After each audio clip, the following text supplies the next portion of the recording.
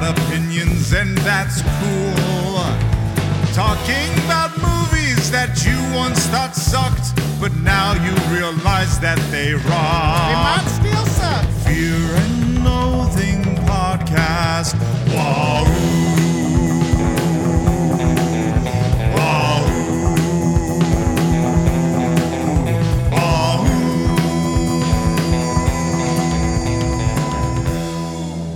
Welcome, everybody, to Fear and Loathing in Cinema podcast.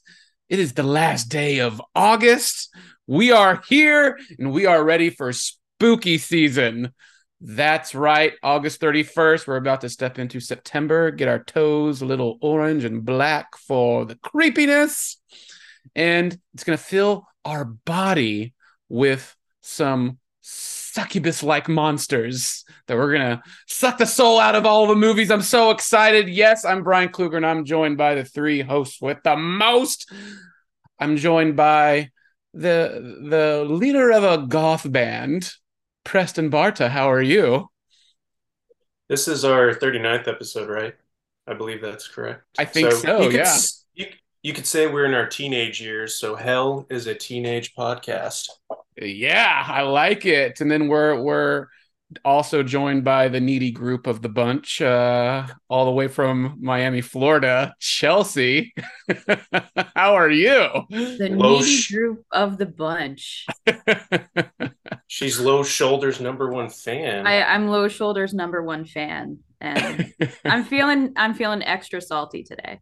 Extra salty. We're very excited. And then the one person who is the succubus of us all, the long succubus of the law here in Austin, Texas, Dan Moran. How are you?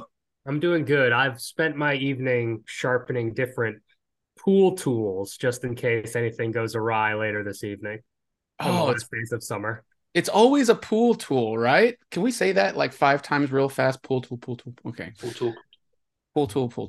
Yes, of course, we're talking about the amazing 2009 film Jennifer's Body, directed by Karyn Kusama and written by the one, the only Diablo Cody, starring Megan Fox, Amanda Seyfried, Johnny Simmons, J.K. Simmons, no relation, Amy Sedaris, and Adam Brody, who feels like Adam Brody left Stars Hollow and Gilmore Girls to be in this band in this movie. We'll talk about that later. But this movie was almost released very close to this podcast some years ago. September 10th was its premiere, and it was a $16 million budget. It made $30 million. And while we're talking about it on Fear and Loathing in Cinema right now, it's because it has a 46% on Rotten Tomatoes.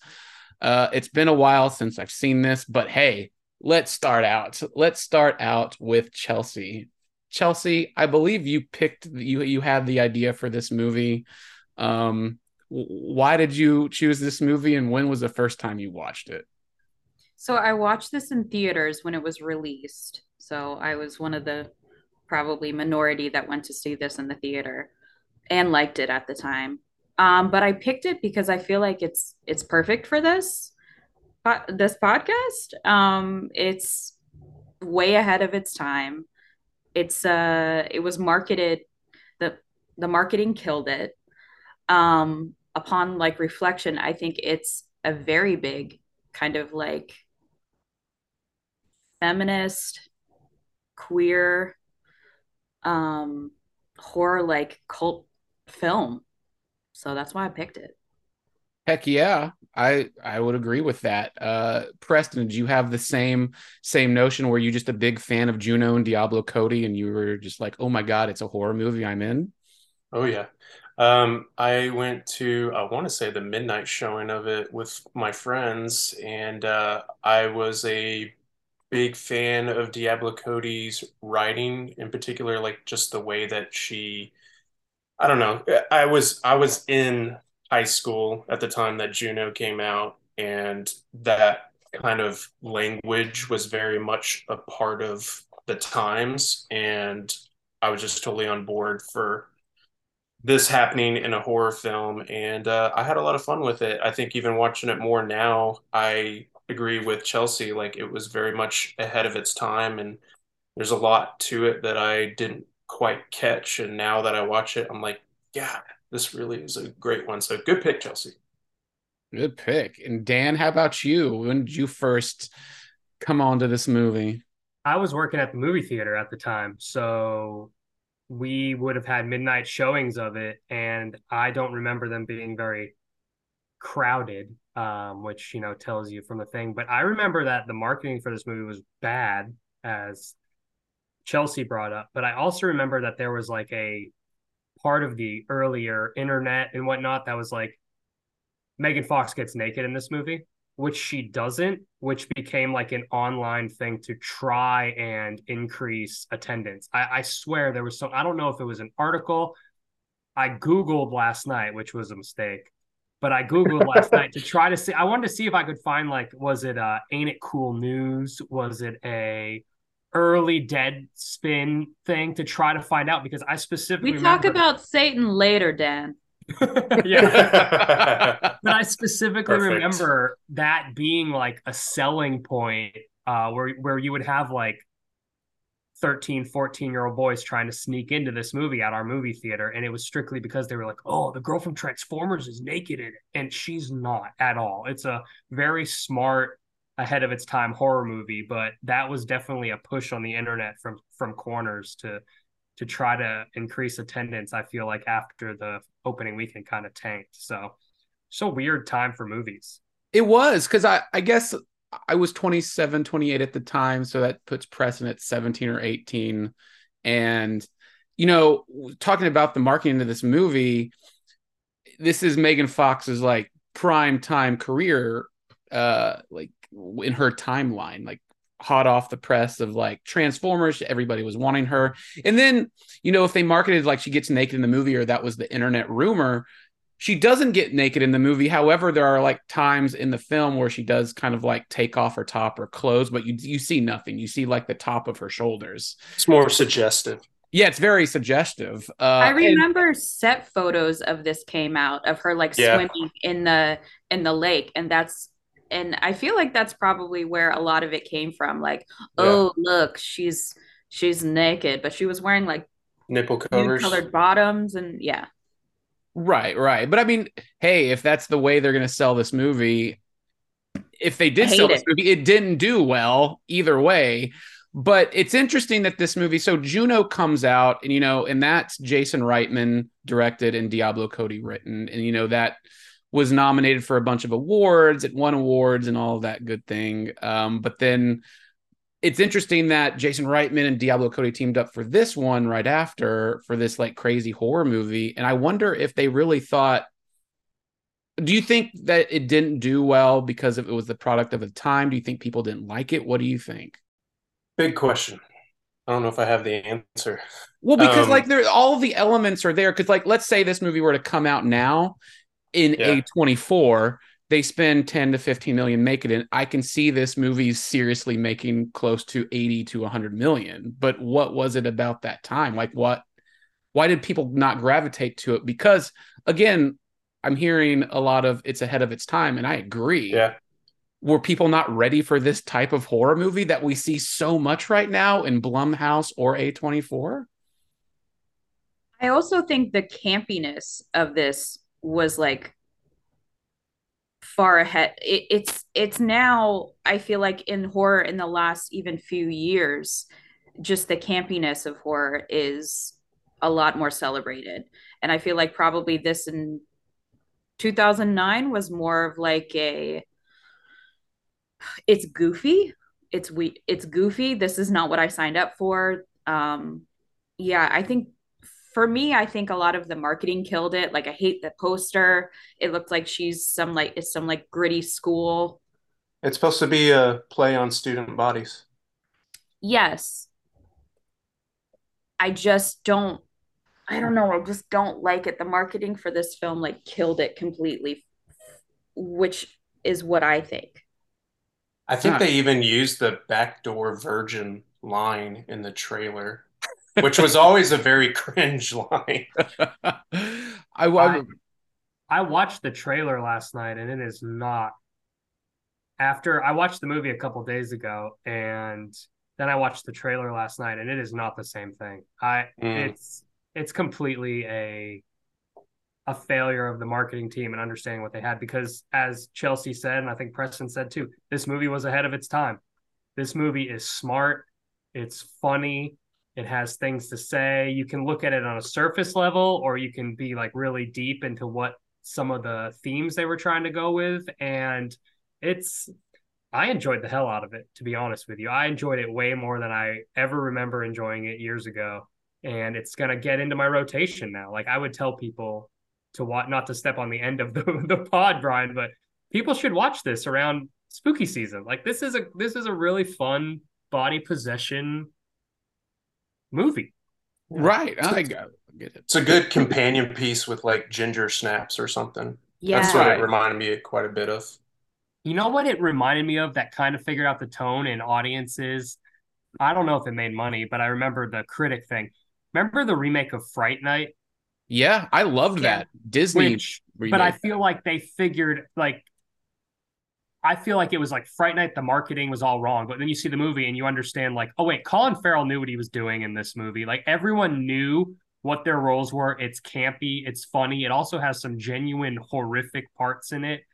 And it melded all that together to make a really, at least successful critically movie. I think that movie actually got really good reviews. I don't know about its box office, but this movie didn't get there, and I feel like it has all of the same ingredients to be more than a cult classic, to just be a downright good movie. Yeah, I agree. I definitely agree, and it's a good analogy with Fright Night remake, because that's a great one. But yeah, so this movie was directed by Karen Kusama, who before Jennifer's Body did Aeon Flux. Did anybody see Aeon Flux? Dan's like, yes. Definitely saw that. Charlize Theron Yeah. being something in the future, doing things on green screen. Right. And then Not great. Karen I saw a girl fight though. you did see Yeah. Girl Fight. Yeah, that was I her saw first Girl film. Fight. And then she did Jennifer's Body. But then after that, she did the amazing movie The Invitation, which I believe we all liked. It's so Right. At good. Fantastic Fest, I think. Yeah. So that was a great one. And then she went on for a lot of TV. She did Halt and Catch Fire and Yellow Jacket. She's an executive producer on Yellow Jacket. She did the pilot episode. I mean, I feel like Karen's the one to direct this movie. And I think watching it again, man, the way her eye for like the horror and maybe even the campiness was like a perfect mix of how she filmed this, because it Yeah. felt like a high school movie, but then it really feels like a truly horrific horror film that really goes. She's really, really good at finding the horror elements of simple interactions, or just simple things that we can all relate to. Like the high school, even in the hallway stuff, seemed horrific and horrible to me. Like every moment of it. You watch the movie like The Invitation, a dinner party with people you don't know that well. She managed to make that like cringeworthy and horrific, uncomfortable. Like she really can tap into these universal situations we've all been in and like mine that horror from it, but then also flip on a dime and find the comedy in it too. And she's really special in that regard. And in this, I think this is her really, this is where she got to really flex the comedy parts, because this movie had me laughing out loud several times. Yeah. Yeah. I was going to say the performances that she got and that Megan Fox and Amanda Seyfried gave are just like, this is probably my number one Megan Fox. Like, I think It's her she's best like role. firing on Yeah. all cylinders. She knows what it is. She's loving it. She's doing it like flawlessly. She Is is. this- Well, and it's coming from truth, because Yeah. I remember watching quite a bit of interviews that she did, and it's coming up even more so today. When she spoke about, very loosely, vaguely, about her audition and just the whole process of filming the Transformers films. Like her audition for Transformers was Michael Bay said, "Wash my car." Yeah. and so she draws the comparison of the studio treatment that she received during the Transformers film to the moment that her character is sacrificed, and she just really identified with that. And I find that's what I was picking up when I was watching it now, because I wasn't really privy to a lot of that stuff at the time. And then watching it now, I'm like really finding it even more of an emotional connection to her and what she's doing. And I see more of what that this truly is Megan Fox's best role to me. Yeah. I know I watched some of her like some interviews that she did, and she literally said like verbatim, "This is my favorite role I've ever played." Yeah. It's there's I've always been looking for something like this, and I've never found it. I'm glad we're having the Megan Fox conversation, because I came away from the same thing being like, holy shit, Megan Fox is an incredible actress. Like in this movie, she is simultaneously like super sexy, obviously. But she plays it up to a point. She can do the camp, she does the horror, she does the actual like, yeah, like she does the sadness, like the internal destruction of just like who she has to be in this town. Like I came away from it being like, I know, yes, young women are destroyed by Hollywood every single week. Like it's terrible, but man, did we miss out by having her get stuck with the Transformers thing, and just like that being tacked onto her, and her not be able to break away from that because she could totally be in movies like these A24 type movies and things like that, where she could be playing against type. Like she could be like, oh, you think this is the trophy wife, but no, shit's much deeper than that. And she, because of Transformers, because of the time in which she came up, the mid 2000s, 2010s, the sex sells types things, no one ever took her seriously ever again. Shame.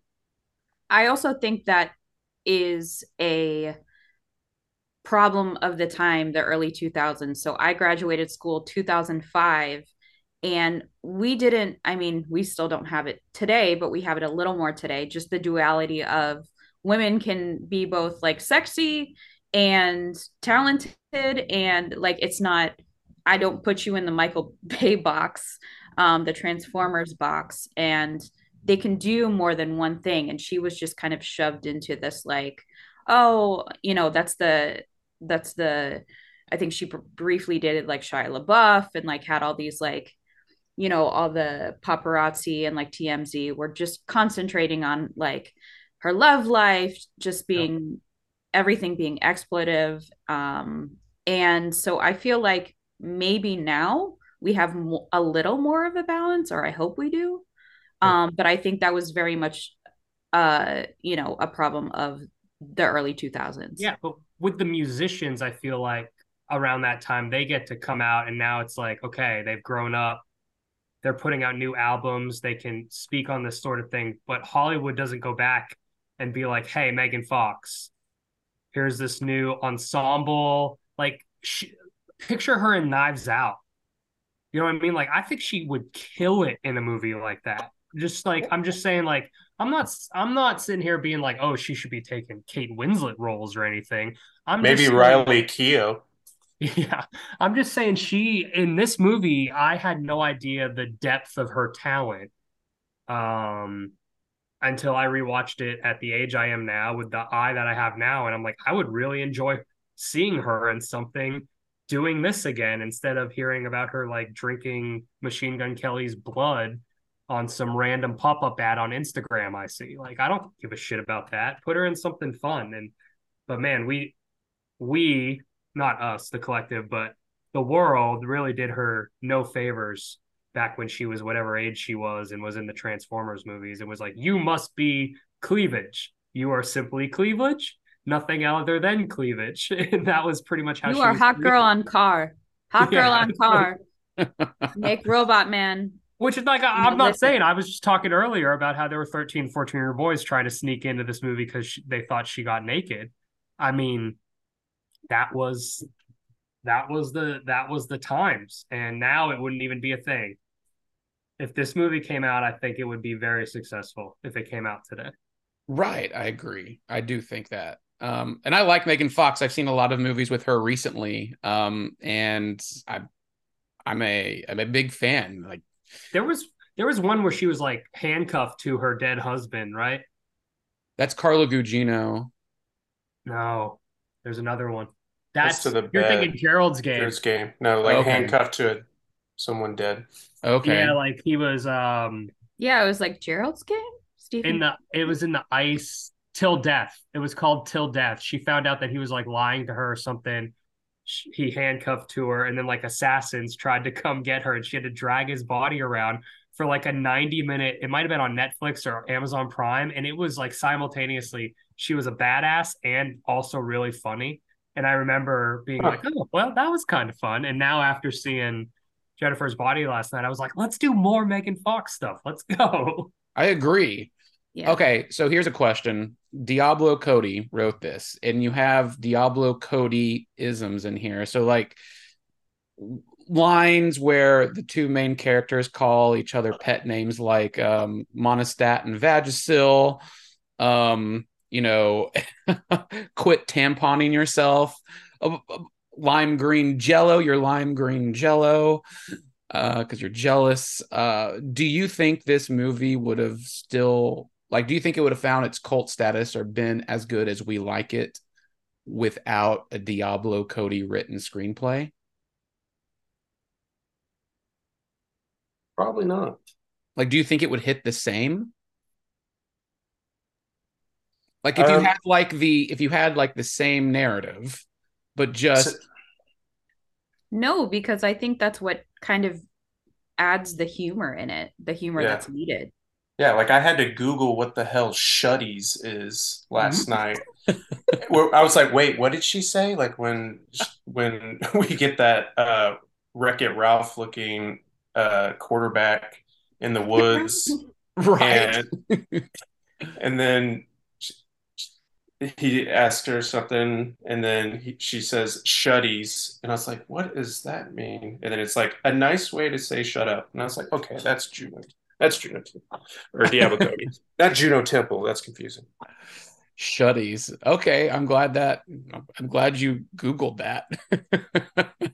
That also is a product of its time. Like that's what makes it a cult status. Like that was the dialogue and the quip. I don't know if I should even repeat it, but it's Faygo. Faygo. Well, Faygo is a Detroit soft drink that was like Insane Clown Posse kind of made famous again. But I know what he's doing with it. Right. And like again, Chris Pratt saying this was the role Chris Pratt was born to play. That wasn't Chris Pratt, that was Burt Macklin. Yeah. That was Burt Macklin. He's almost graduated the academy. Yeah. But what was it? There's a freak tarded in there too. Right. Yeah. But never notice like they never said like retarded or the other word like for Faygo. So you can kind of get it away with it without really. That was very think of Adam Brody's character said the R word. Right. Well, yeah. But because he's a douche, so it fits his character. Yeah, but that was also again product of its time. There were a million substitute words for what you were trying to say that all your friends knew when you were in high school, just like things that were like code words for really bad words. I'm pretty sure we used a tragedy boner for a little bit in high school college at this point. After seeing this movie, people would use remoron for like, and it's just like the dumbest thing in the world. But in my high school, people would be like, he's such a remoron, because no one would say, but they knew what you were saying. Like that's very Diablo Cody being in touch with just that level, not even the age, but the intellect, because obviously Adam Brody and Burt Macklin, as you said, are much older than that. But that's just how people talked back then. It was ridiculous, but very, very true and felt very, very real and lived in that world. Right. And do you think Diablo Cody right now? So she did Juno and Jennifer's Body. Those were her first two big things, minus the United States of Terra. But since then, with Burlesque or Ricky and the Flash, Tully, or something like that, do you think any of these really fun dialogue lines that she's written has even popped up since Jennifer's Body? Because I don't remember in Ricky and the Flash or. I feel like Young Adult did. Okay. I actually Yeah, I quite was gonna like say- Young Adult. Young Adult Maybe got some young pop. adult. Yeah. Mostly because of it was nominated, so more people saw it, and Charlize Theron's amazing, and so her saying things, I feel like there was a little push around there. But no, I don't. What happened to her? She wasn't canceled, or she's not bad or anything, is she, Diablo Cody? Because I haven't heard anything from her in a long time. She just living her life. No, I mean, she has two movies that she's writing. One's called Lisa Frankenstein, and one is the upcoming Madonna biopic. Uh, So, Yeah, so she's booked. She's busy. Okay, good. Yeah. I haven't thought about her. I was making sure nothing bad happened because I was like, man, I feel like we used to get some from her like every 2 years. But right. But I guess I think this movie wouldn't be as great and long lasting as it is now if it weren't for Diablo Cody. Because I don't think you can take a normal writer and just add in kind of stock-ish dialogue here, even though it might be fun. I think I couldn't write this. There you go. Yeah.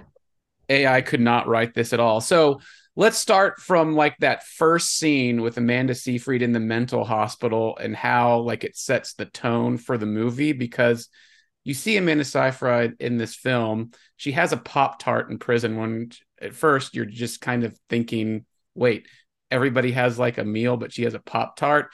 And then some, poor woman who's the counselor's wait, you should eat healthier. And then she gets kicked with a Superman kick, and it's blood coming out and everything. And she's turning this different person. And you hear this narration is my life wasn't always like this, record scratch. And we go back in time to tell the whole movie. But I think that sets the tone, and that's such a funny moment of the Pop-Tart, and then the reaction she got. You're like, wait, what? She kicked this little small girl kicked this woman across the prison cafeteria. She's bleeding and everything. The tooth is out. I was like, wow, I forgot about this scene, and you don't think about the movie being an entire flashback. I totally Yeah. forgot about that. This may be I'm going forward, but as I was watching it, I was like, oh shit, this whole time she's an unreliable narrator. It's not, you think you're getting this, you think you're getting Needy, this sweet little, and I'm just like, oh no, she's unreliable. So yeah, I have questions about Needy at some point. We'll get to that in the end. But like Preston said, I forgot this movie started as a flashback. When that scene opened up, I was like, wait, I thought she was a mousy little in this movie. And then I was like, oh, wait, it all clicked back to me. I thought that was a great framing device. Very funny, and kind of immediately set you up with the tone. So I enjoyed it. Yeah. It makes the reveal at the end much more impactful. Correct. Than it would be to A to B. Right. Okay, so you have this dynamic between Amanda and Megan. Do you think Amanda and Megan make a great on-screen duo still? Oh yeah. One, yes. Two, it makes me laugh that they try to make Amanda Seyfried not almost as quote unquote sexy as Megan Fox. Well, so I thought about that at the beginning. They gave her glasses, Dan. Yeah, so that's what I was gonna say. What do you want? Hang on, Right, everyone. Boys don't get boners, but watch this. Damn! In case you can't hear that, that was Dan taking off his glasses. and Chelsea putting on her glasses. Yeah. Well, I that always makes me laugh where they're like, I know how we'll ugly up a 22-year-old beautiful actress we're just going to give her glasses and make her have a weird ponytail. And everyone's like, bingo, you nailed it, sir. And meanwhile, I'm like, man, I don't know if I was in that school, Amanda Seyfried, I would be saddling up to Amanda Seyfried. I'd be like, hey, girl, but look at it. Amanda Seyfried has the boyfriend in the movie. Megan Fox does not. Amanda Seyfried has the boyfriend. Yeah, but Megan Fox is kind of this like untouchable. Yeah, not true. Like, that's why they have that really great scene in the movie when she's narrating and saying like, I'm not the boobs. Like that's Megan Fox. That's Jennifer. Like the cleavage is Jennifer's thing. Yeah. Yeah, like she has to be a support system to her hotness. Right. Yeah. I wonder how true that was in real life at the time, or even today or back then. I mean, I guess being for Megan Fox. Well, like in just like real life for school kids. Oh, I'm sure it's like a female dynamic for that.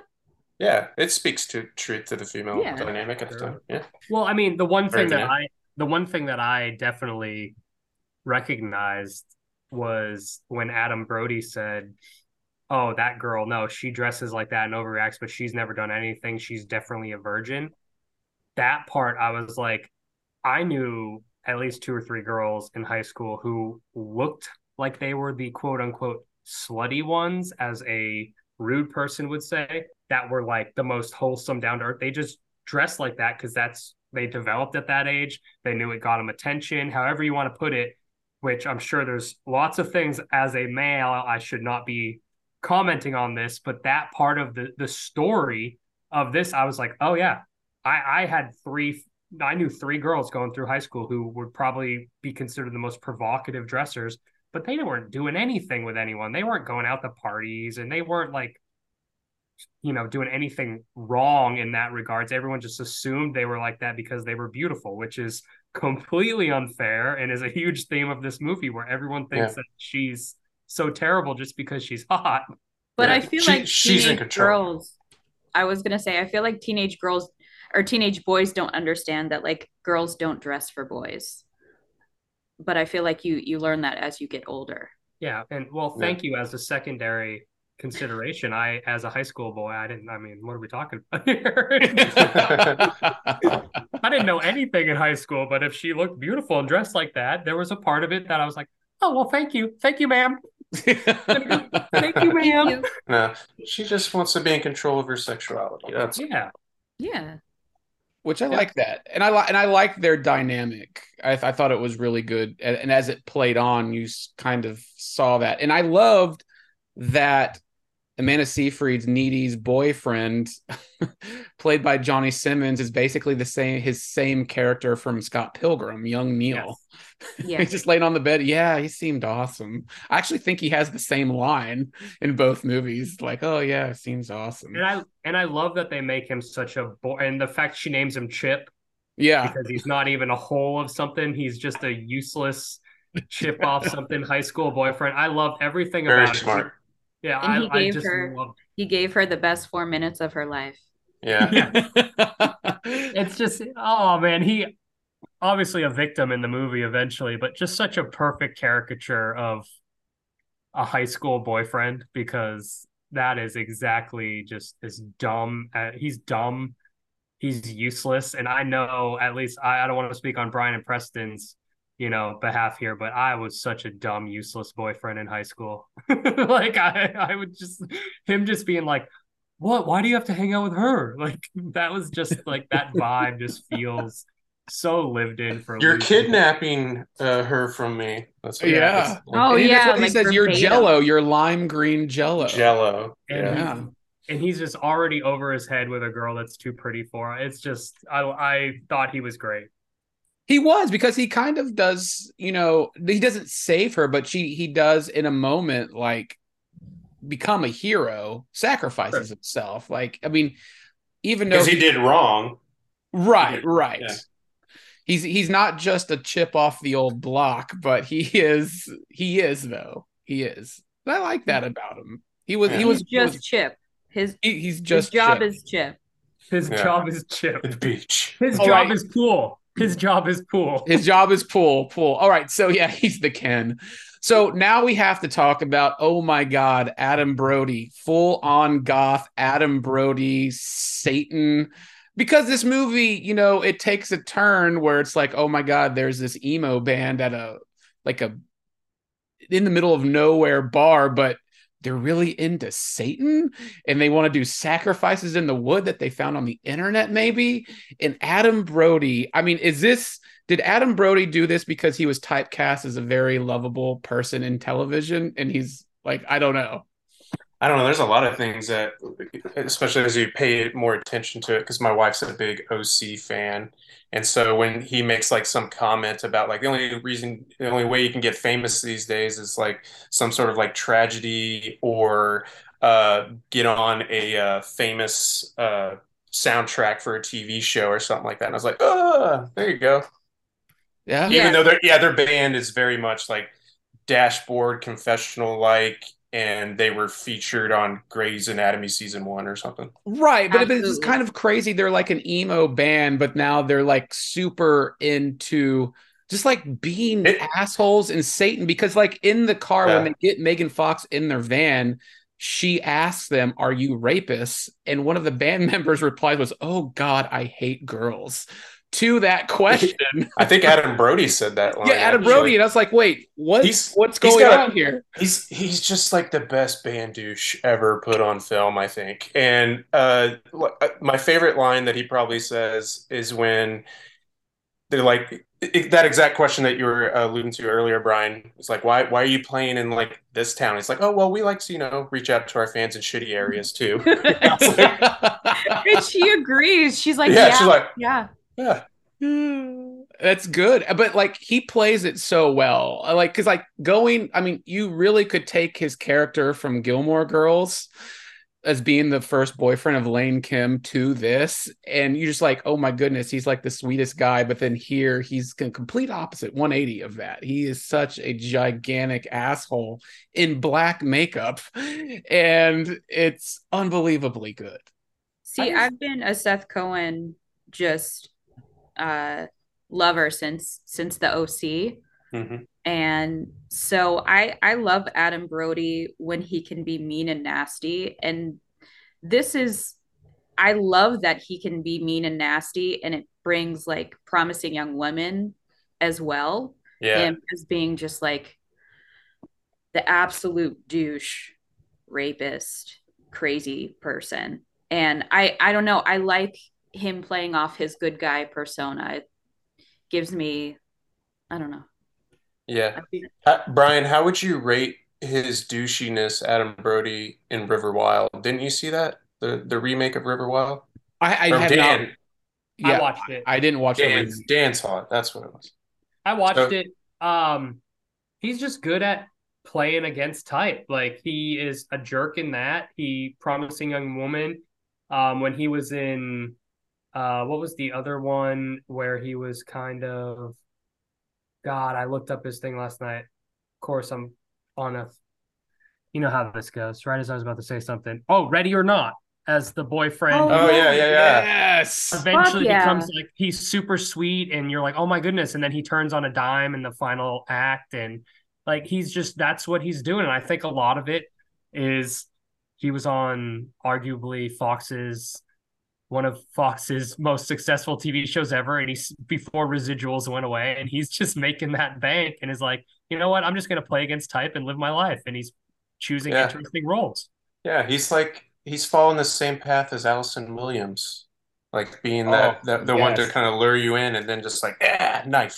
He did also, I don't know if you guys ever saw the Jay and Silent Bob reboot where he has cameo as the Hot Topic salesman. Which is essentially the same character he plays in this movie. He just looks really good with eyeliner. So he does. They knew that. So yeah, I like him. And let's talk about, J.K. Simmons got award nominations for Juno, and then he shows up here with a full head of hair, maybe the first time ever. And he's like just the substitute teacher for a hand. In a hook, and he one-handed. Yeah. You said full head of hair when he has a whole ass hook for a hand. And he some jock's crying, and he takes it. He's like, that I mean, I feel like Diablo Cody and Reitman just they love him, and it's like, okay, you were this in Juno, you've been in these roles, and then you're just this kind of substitute teacher-esque guy with just curly Canadian accent. Yeah. Oh, it's so great. I loved him in that. I also want to bring up the band. One of the lines that I really liked that I wrote down when they pull out a knife and he goes, "Oh, that's a Bowie knife." And one of the bandmates goes, "Bowie? Bowie? Nice." Bowie. And I thought that was like, if Diablo Cody was writing this and she probably was just like laughed at herself, it was like, oh, that's got to go in the movie. Somebody has to like throw away this line perfectly. Yep. And I think that's the genius to Diablo right there. Because I mean, I feel like we've all thought that, but never said that out loud. I certainly did in 7th grade history. Learn about the Alamo. Right? Bowie. Right? But Bowie. Never would have thought Bowie. So do you think when Diablo was writing this, do y'all get Carrie vibes in this? Oh, of course. Oh, like, absolutely. Do you think this is a spiritual sibling to Carrie? Especially with the fire and being at school and trying to take out people? Yeah, it's like the revenge version of it. Yeah, you think so? Yes. Okay. All right. So with that being said, I thought you were about to, where I thought you were going is, can you imagine Diablo Cody writing this and just cracking herself up writing those lines like that or those No, jokes? I think she was. I because they're so funny, and we don't see that in movies enough anymore. Yeah, so, there's that line that J.K. Simmons says when that jock guy's crying in the woods. He's like, "Oh, get it out, get it out, yeah, get it out." Okay, so as the movie plays on and it comes to the end, there is a credit sequence. There's no Sam Jackson in it getting a team together, but we do see Amanda Seyfried's character Needy become possessed by the succubus that was once Megan Fox, and Jennifer come to her. She escapes her prison, which she's been narrating the whole movie from, and through kind of like dash cam, body cam footage, we see her attack that band with Adam Brody, Low Shoulder. So my question is, while Jennifer, when she was the succubus, when she was this demon, she was killing pretty much anybody, and who knows how long she's been around, kind of thing. But do you think that now that Needy, Amanda Seyfried's character, is now this character, is this succubus? Do you think she's going to Boondock Saints it and just kill bad people? Probably. Promising young woman, man. Oh, yeah. Okay. So I feel like that's what it implies, but I don't know. Yeah, I don't know. I don't know if she's going to be like, okay, I'm done after the band. But like, it seemed like she had some more fire within her to always feel responsible for killing her friend and not trying as hard as she could or as much as she was feeling when her friend got in the van. So okay, maybe. All right. And what about you, Chelsea? Do you think that she would maybe eventually become to kill anybody and anything, or do you think she would be like the vigilante? Well, I think about that moment at the very end where she stabs her in the heart, and then there's just this kind of flicker of her glow, like her human glow comes back, and she sees like her friend again. And so I don't know if she would continue being like a vigilante or something, but I don't know. I'm just all for more succubi in the world. Yeah. Oh yeah. I want a sequel with that. Actually, I want 2 different sequels. I want that sequel, that continuation, but I also want more versions of like Jennifer something, like Jenniferatu or something like that. Like Bubba Hotep and Bubba Nosferatu. Yeah. I like it. Yeah. That's good. Okay, so there's that element of it. So let's talk about the Black Swan scene, the sex scene between Needy and Jennifer. where you go with it. Yeah, no, it's like the Black Swan scene. I mean, that scene, how they filmed it with Jennifer licking the inside of Needy's lips and then going down. I mean, that brings back to the LGBTQ cinema and what maybe they were trying to say. What y'all think about that scene? To me, I thought of it more as for Amanda Seyfried's character to kind of just, she doesn't really know what her sexuality is. And that's all it was to me. I didn't really think of it like, is she truly in love with her best friend? But I don't know. But there are, a lot of lines, like it opens with like, we had that special sandbox love. And then there's all kinds of other, like there's a lesbian line and things like that. And so there's an obvious admiration and attraction there. But to me, it was just more like, just for her to just question her sexuality, and that's it. All right. All right. What about you, Chelsea? What do you think about it?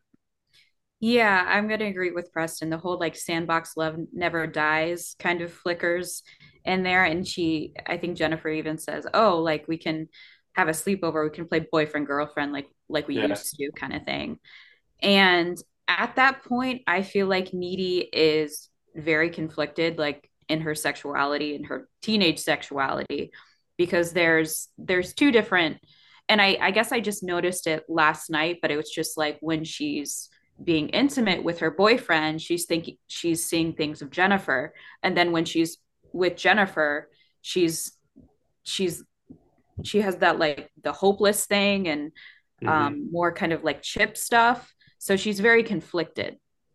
Yeah. It could also be like an attraction towards darkness, her ultimately becoming what we say at the very end of the movie. Like, because at that point, she knows that her friend, who's no longer her friend anymore, is completely disrupted. And like, there's this whole new entity within her. And so, like, that it could be just that she's attracted to that. And maybe there's a little more to it. So I don't know.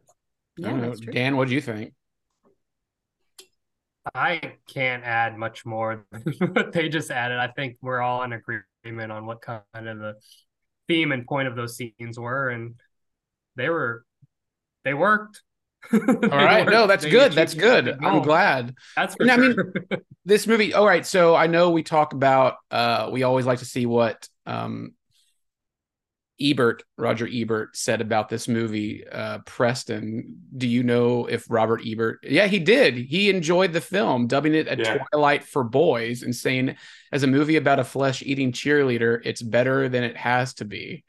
Yeah, yeah. One of my favorite, because I looked up his review right before we recorded, and he has so this is his opening. So he does say that the Twilight for boys thing, but he also says Diablo Cody's next screenplay after Juno is a 180-degree reversal, with the heroine now transformed into a fiend who eats flesh of teen boys. Can you imagine Juno's poor boyfriend Michael Cera with steak sauce? And I was like, That's pretty great. That's cheesy as hell. Well, like the movie. All right, so I think we took we posted this on our social media and we asked the fans of the show to give us questions. Chelsea, did you get any questions? So yeah. So the first question I got was from my friend Rob, and he said, he just wanted to know, do people think Low Shoulder is a good band? Like, was Through the Trees a good song? I mean, if you're going to even emo the movie night, knew. right? Yeah. I feel like if you're going to emo night and they're playing the tour, I think they have a fan base, but me personally, probably not. But there is an emo fan base still to this day, so I think they would actually be pretty popular. Okay. I'm gonna be supportive and say that they were a good band only because they were willing to sacrifice so much in order to achieve success, no matter how short-lived it was. They really put it all on the line out there. They got what they deserved. They wanted to be like Maroon 5, and they kind of got it. Yeah. Morrissey and Maroon 5 mixed together. Oh my goodness, Low Shoulder. That's a good one. What any other Pick a questions? destiny. Yeah, Um, um, I had someone ask, do you think this made Megan Fox a bi icon? a Like a bi bisexual icon. icon? Is she a bi Yeah, icon? like a bisexual Yeah. icon. Do you think this role kind of cemented her? Because there have been a million think pieces and a million things about her just kind of opening up so many people's sexuality and making them feel comfortable coming out because of this film. Hmm. I wouldn't put it past it. Like I would say a strong argument could be made. Yeah, I don't know. I'm trying to think of like an icon. I don't know if she became the poster child for anything, but Not enough it people helped saw them. this movie to Yeah. That's true. And I think, yeah, maybe people got okay. So, perfect example of that is the Babadook. For some reason, the Babadook became a LGBTQ poster child, but I don't think Megan Fox did for this movie, and I don't know why because they're maybe Yeah, one. I mean, the Babadook doesn't even kiss anybody. No, yeah. he just serves face in every scene that he's in. So Worms. Yeah. Yeah, maybe Shout Factory needs to do this movie and then also give it one of those rainbow slip covers like they did with the Babadook. Yeah, um, I feel like that would be good because I think if people came back to this in the younger generation right now, I feel like they would discover that Jennifer's body is something more than what we see, than like on the surface, because there is a Yeah. lot more to it. No, I Yeah. like that. All right, and I know Preston, you had a question you texted us last night. Yeah. Favorite fictional band. So before you do that, I love that in all of these teenagers' rooms, there's always blatant Yeah. like music posters of something on there, Yeah. and I like the fake fictitious. So I have a sub question to go with that with yours. Yeah. So, Yeah. um, I did find it funny that I think there's a Panic at the Disco there poster. is. And what's funny is that in the movie there's a Panic at the Disco and they all get out of the bar. yeah, it's great. There's So a Panic at the Disco needle drop too. Yeah. yeah, the soundtrack kicks ass. Okay, so favorite fictitious band. So interestingly enough, on my radio show on Soundtracks Radio, I did a whole show on fictitious bands. Like I played songs from all the fictitious bands from movies and TV. So I loved it. Sweet. Should I go first? Yeah, go for it. Yes. I think my favorite is Randy Watson and Sexual Chocolate Chocolate. Okay. Yeah. playing the Black Awareness Rally in Queens, New York. One more Thank you. One more time, Randy Watson and my band Sexual Chocolate. I love it. That one's definitely up there for me. I watched that the other day and I was just like, God, I love that part. It's so great because how he introduces them is he's from Jackson Heights. It's one of the What's Going Down episode of That's My Mama. It's just so good. Oh, Coming to America, Eddie Murphy. It's so great. All right. So yeah, I mean, I have so many favorites, but I think that has to be my favorite. Who else? Fictitious bands like Wild Stallions. Anybody? I got one. All right. Together. Yes. Is that the From- calculus song? Me plus you Yes. equals From us. early 2000. That part of my life, when that came out, I thought that was the smartest comedy idea in the history of the world because boy bands were such a thing, and that show on MTV was very, if you think about it, very ahead of its time. And the songs were so stupid, but they were also so damn catchy. That Did they- dominated MTV at the time. Like that's all they could talk about at the time. Did The they songs put out were an actual catchy. album? Did they put Yeah, out an they actual put out an actual album. album? I bought it. Okay. Oh shit. The hardest part of breaking up is getting back your stuff. Oh yeah. That's amazing. All right, Chelsea. So I feel like there's a lot of fictional bands that I love. But I wanted to stick with kind of like the girl power theme. because in the early 2000s nostalgia, and I'm gonna go Josie and the Pussycats because that was a fun movie, and but I think the music was better than the movie. Yeah. Yeah, Josie and the Pussycats. That's good. I feel like if I would go alongside that, I would say because I know like Cherry Bomb. Like I know that's real, but Cherry Bomb, the fictitious band in Howard the Duck, amazing. Like they're so good. And you have Tim Robbins as a manager and a duck doing the duck walk. Well, My God. I'm also honorable mention Style Boys and Connor for Real from Popstar. Yeah. Oh yeah. All of those songs are incredible. And Dewey Cox Yep. and his entire band. Like those are legitimate soundtracks where if you played those songs on the radio, people would be like, "Oh, okay." You know how many times I quote in my dreams, "You're blowing me with kisses." Preston, what's your favorite fictitious band? I have to do two because the kid in me wants to say the Beats from Doug. Oh, Doug, yes. That was almost mine. Yeah, that was like epitome of cool back in the day. Because there was always that dream, like every coming of age movie ends with like a talent show or something, and it was just always the dream to be in a rock band playing and impressing people. So, the adult in me, just because I watched this not too long ago and I forget how damn funny it is, and it's in like probably my top 10 comedies of all time. Infant Sorrow, but more so for forgetting Sarah Marshall, not getting with the Greek, but Inside You. Inside of You. Inside That's You. a good one. I've played all of these on the show, including the beats from that. But nobody mentioned Drive Shaft from Lost. Or Scotty Doesn't Know. Yeah, I played that yesterday.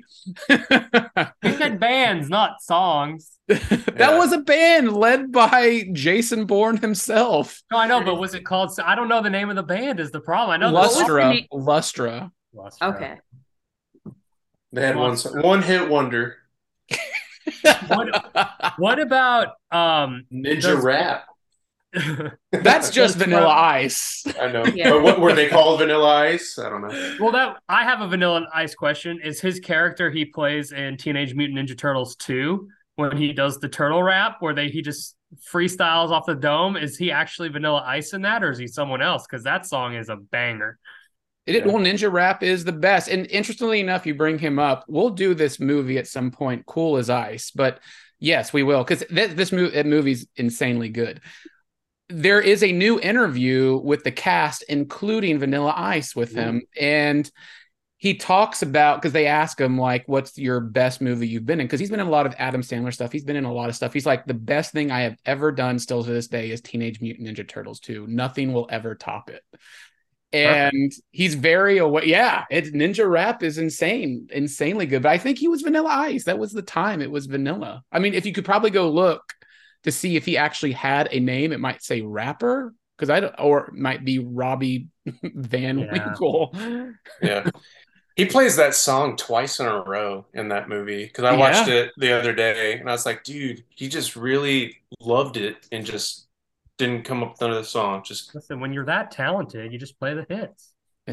It's good. All right. So to the sub question for the favorite fictitious band, as we see in Jennifer's body in all of these high schoolers' rooms, tons of little posters of bands. What posters did you have on your wall growing up band-wise?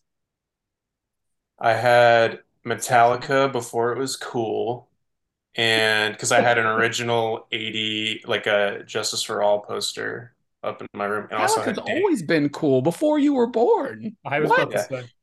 Pre Stranger Things, man. Went back because they were one of my first concerts, and I saw them when it was like $20 a ticket and not 100 something. And I also had Glenn Danzig, so I had Danzig posters up there because I loved him. All right. I had Third Eye Blind. poster on my wall in middle school. No shame in that. That is a great first album. And then they kind of got weird. And then I remember I thought I was very, very funny and very cool. And I had the Take Off Your Pants and Jacket poster that came in the liners for Blink-182. And I was like, that's a jack off joke, like to have on your wall. Thought I was so cool. And I think one time as a joke, I put up the Jessica Simpson's solo album as a joke, and then I was like, nah, she's hot, I'm gonna leave it up on my wall. So I put it up as a joke, which turned into a reality. But I was like trying to tell people, no, this is a joke. This is a joke. And I was like thinking back on that, I was like, there's not, like, I'm a teenage boy having a beautiful woman on your wall. There's nothing wrong with that at all. So, but I never bought her album, that's for sure. Awesome. I had a lot of, so I had that same Take Off Your Pants and Jacket, but for other reasons. What reasons? I just loved Blink-182. Like Jennifer, I had my little Fall Out Boy poster. But the poster that stayed up on my wall for the longest time wasn't like a band. It was my X-Files I Want to Believe poster. So Nice. That's very molded. That was my favorite poster that I've ever had. Dan reminded me that I had a Bloodhound Gang poster up for The Bad Touch. Love that song. It was so cool. Boys are so cool. Also wanted to quickly mention, I forget the name of the band, but the one that's in Just Friends with Amy, what's her name? Well, I know, Ryan Reynolds and what's his name? Or what's her name? Yeah, I know what you're talking about. I know who you're talking about. Her name. I don't know.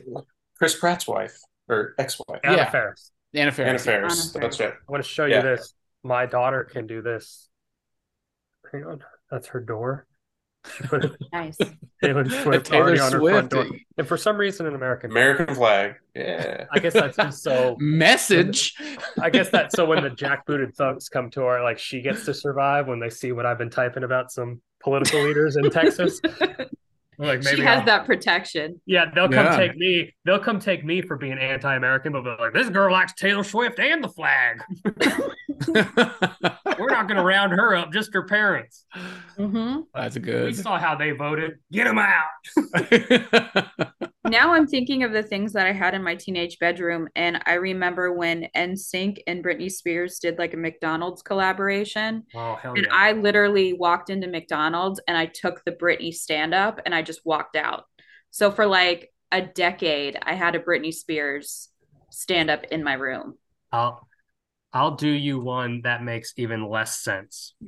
When I worked at the movie theater, when Silver Surfer or Fantastic Rise of the Silver Surfer came out, you had that big metal guy surfing. Yeah.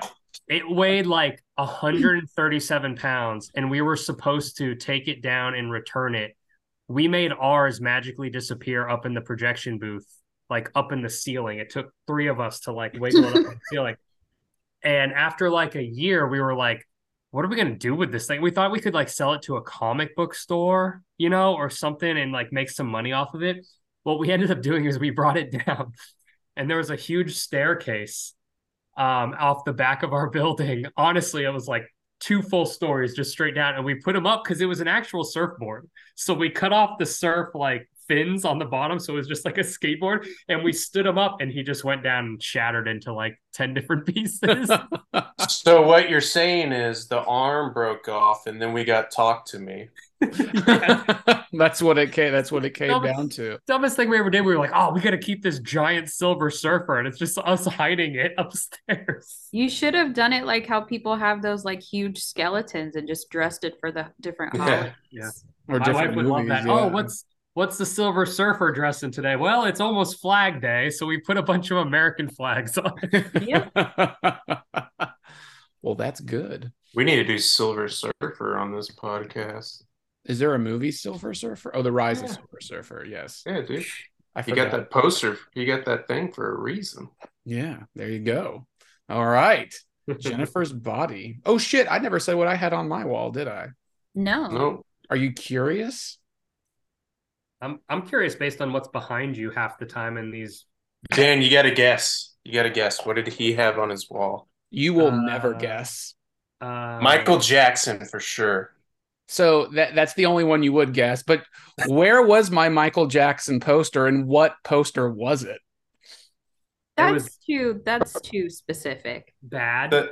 Him wearing him wearing the leather jacket. No, it was from History, and that poster of just him on a red background was above my bed.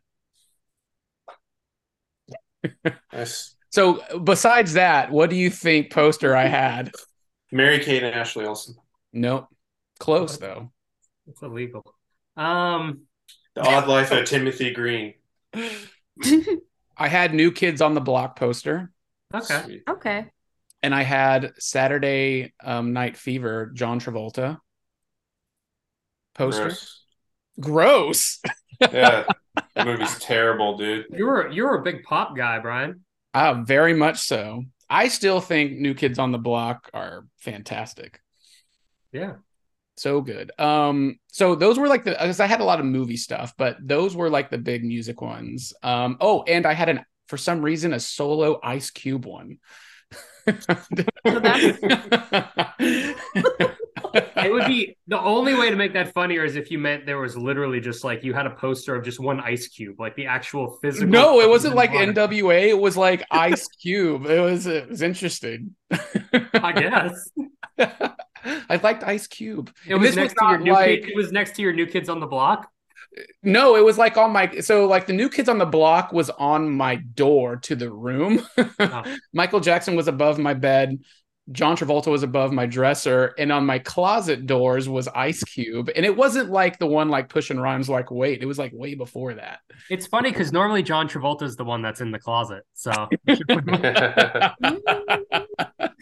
Zing. So yeah, I had a lot of I have pictures of that old room, and it's crazy. Also, Michael Jackson being above your bed. It's just a weird. Yeah, I was gonna comment on that, and then I'm like, I just think it speaks for itself. So. I think that's Every night was a hee hee. Yeah, the tee hee hee man's gonna get you. All right, to round out Jennifer's Body movie podcast on Fear and Loathing, let's go around and say, do we recommend this? Is this a highly recommended? Is this like something that we need a criterion of? What's going on? Let's start with Preston. Yeah, I highly recommend it. I think it's a very fun movie. I think even Dan said it's a good one to throw in your spooky time rotation. It's it was underappreciated at its time. I think it's something that should have a resurgence. It needs to have a shout or some sort of nice filled out special features and everything. Kind of hard at the time right now with the strike going on, but I think of a lot of the interviews I've been coming out with Megan Fox and how she's been, as Chelsea said, like it's the role that she loves the most, and I think she has a lot to say about it, and I think we should all get that nice treatment. So 46% on Rotten Tomatoes. What should it be?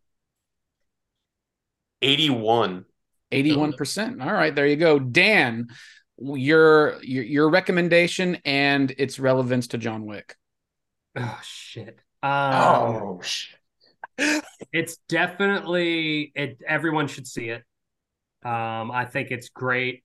Just like Preston said, put it in your spooky season. It's a great body possession movie. It's a great cult horror movie. I think it's a great more female focused horror movie. Most of the time the females in horror movies, as we all know, are just there to be attacked, and in this one they have a lot more agency. So I feel like that's probably why it's quote unquote cult, but it should be more than that. And I think everyone should go out and see it. As far as John Wick, I don't know. You put me on the spot. Now I'm at a loss for word. I feel like I know. Adam Brody's band could definitely been playing at one of the clubs in John Wick. And you wouldn't have even batted an And you eye. would As not he's- have even noticed. If he was headshotting people and all of a sudden it was Adam Brody's band with eyeliner on that got blasted, absolutely could have been in there. But that's really all I got. And let's just say at Fantastic Fest, which we will all be at, Eyeliner. Keanu Reeves will be in his emo band playing bass at Fantastic Fest or shortly after it. That's great. In Dog Star. So there you Because go. it's just going to be directors there, right?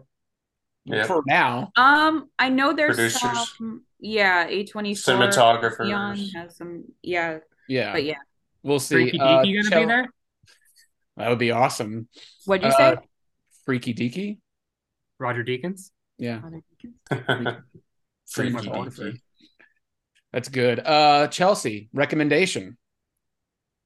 Yes, absolutely. For all of the above reasons that everyone else said, I do think it needs some kind of like special edition Criterion. I love this movie, and I love how kind of smart and just funny this movie is, and it's terrifying at certain parts. As one of the things that we didn't talk about, which makes me laugh every time, is when Adam Brody is just stabbing her, and they're all singing 8675309. Yeah, 9. Yeah. So And that makes me laugh every single time, because I was like, this is so fucking weird. Yeah. But yeah, I love this movie. I think it didn't get its due when it came out, and yeah, it's a great transition into spooky season. So 46% on Rotten Tomatoes. Do you agree with Preston at 81, or do you think it deserves more or less than 81? Like 83, 84. It's gonna like in the 80s. Yeah. Okay. All right. Dan, High 70s at least. do you think it's 80s, 70s, or do you think it's 90s? Not 90s. I'll go 79. Okay. just enough to go. Oh, he figured out my plan. No, I like Jennifer's Body. It gets a highly recommended for me. This movie still slaps and does it all. It's funny, and when you're talking about a horror comedy movie, there's a fine line you can walk, and Diablo Cody and Karen did it perfectly, and everybody was on board here. So I think the mix of the brutal horror and the gore, and then the poignant social issues that it brings up in school and the LGBTQ community and the comedy, I think just all nails it. And so I would go as far as to say like this is maybe an 89%. Damn, dude. It does have my favorite like Evil Dead like shot in it when they're going on the football player. It's just like Yeah. But isn't it And the the- longest thing? Like, and there's Yeah. no like leaves. And I thought about that. I thought about Evil Dead, and I thought about Monty Python Holy Yeah. Grail with the rabbit coming, because it's Yeah. just like it's 15, 20 seconds of that cam from Evil Dead. Yeah, but with some really good death metal playing. It is. Oh, that made me laugh. Oh yeah, the Evil Dead reference. And they mentioned, is that my Evil Dead t-shirt? Like, Yeah, Yeah. and He has the little and poster. poster. Yeah, there you go. Jennifer's Body. You better get out of my Evil Dead shirt, or they might break up. Oh, so good. Jennifer's Body, you can stream it for free on Max if you have a subscription, but please, Shout Factory, Scream Factory, Criterion, Arrow, Kino Lorber, somebody please put this out in a big bastard edition with new interviews. They did it for Cool as Ice. You can do it for Jennifer's Body, please. And thank you. We are Fear and Loathing in Cinema Podcast. Thank you for listening. Dan, where can they find you? I am on Instagram, the Fear and Loathing Instagram account. So come on. I had some funny comments and some guesses, and people are engaging on there. So keep it coming. Keep it coming. Chelsea, where are you sitting pretty in this internet world? I am on Twitter. It's still not X, at Miss_Tenenbaum, or Chelsea Nico on everything else. All right. And Preston, have you gotten your porn site up yet? Your OnlyFans? No, not yet. Working on it. I'm still looking at yours for pointers. Uh, I'm on Literally. exactly. Husband bulge. You can find me on mostly on Instagram at Blu-ray Dad, and then I'm also on Twitter under my name, Preston Barda, and you can find writing and all kinds of other stuff on freshfiction.tv and DentonRC.com for Denton Record Chronicle. Heck yeah. And I'm Brian Kluger. Find me at highdefdigest.com, boomstickcomics.com. You can find Press and I at My Bloody Podcast, which will be starting back up very soon with some amazing episodes. I'm also No BS with Brian and Susan and the Entertainment Answer about all that Big Brother life. Yeah, find us. I'm Brian Kluger everywhere, OnlyFans it. We love you. We'll see you next week.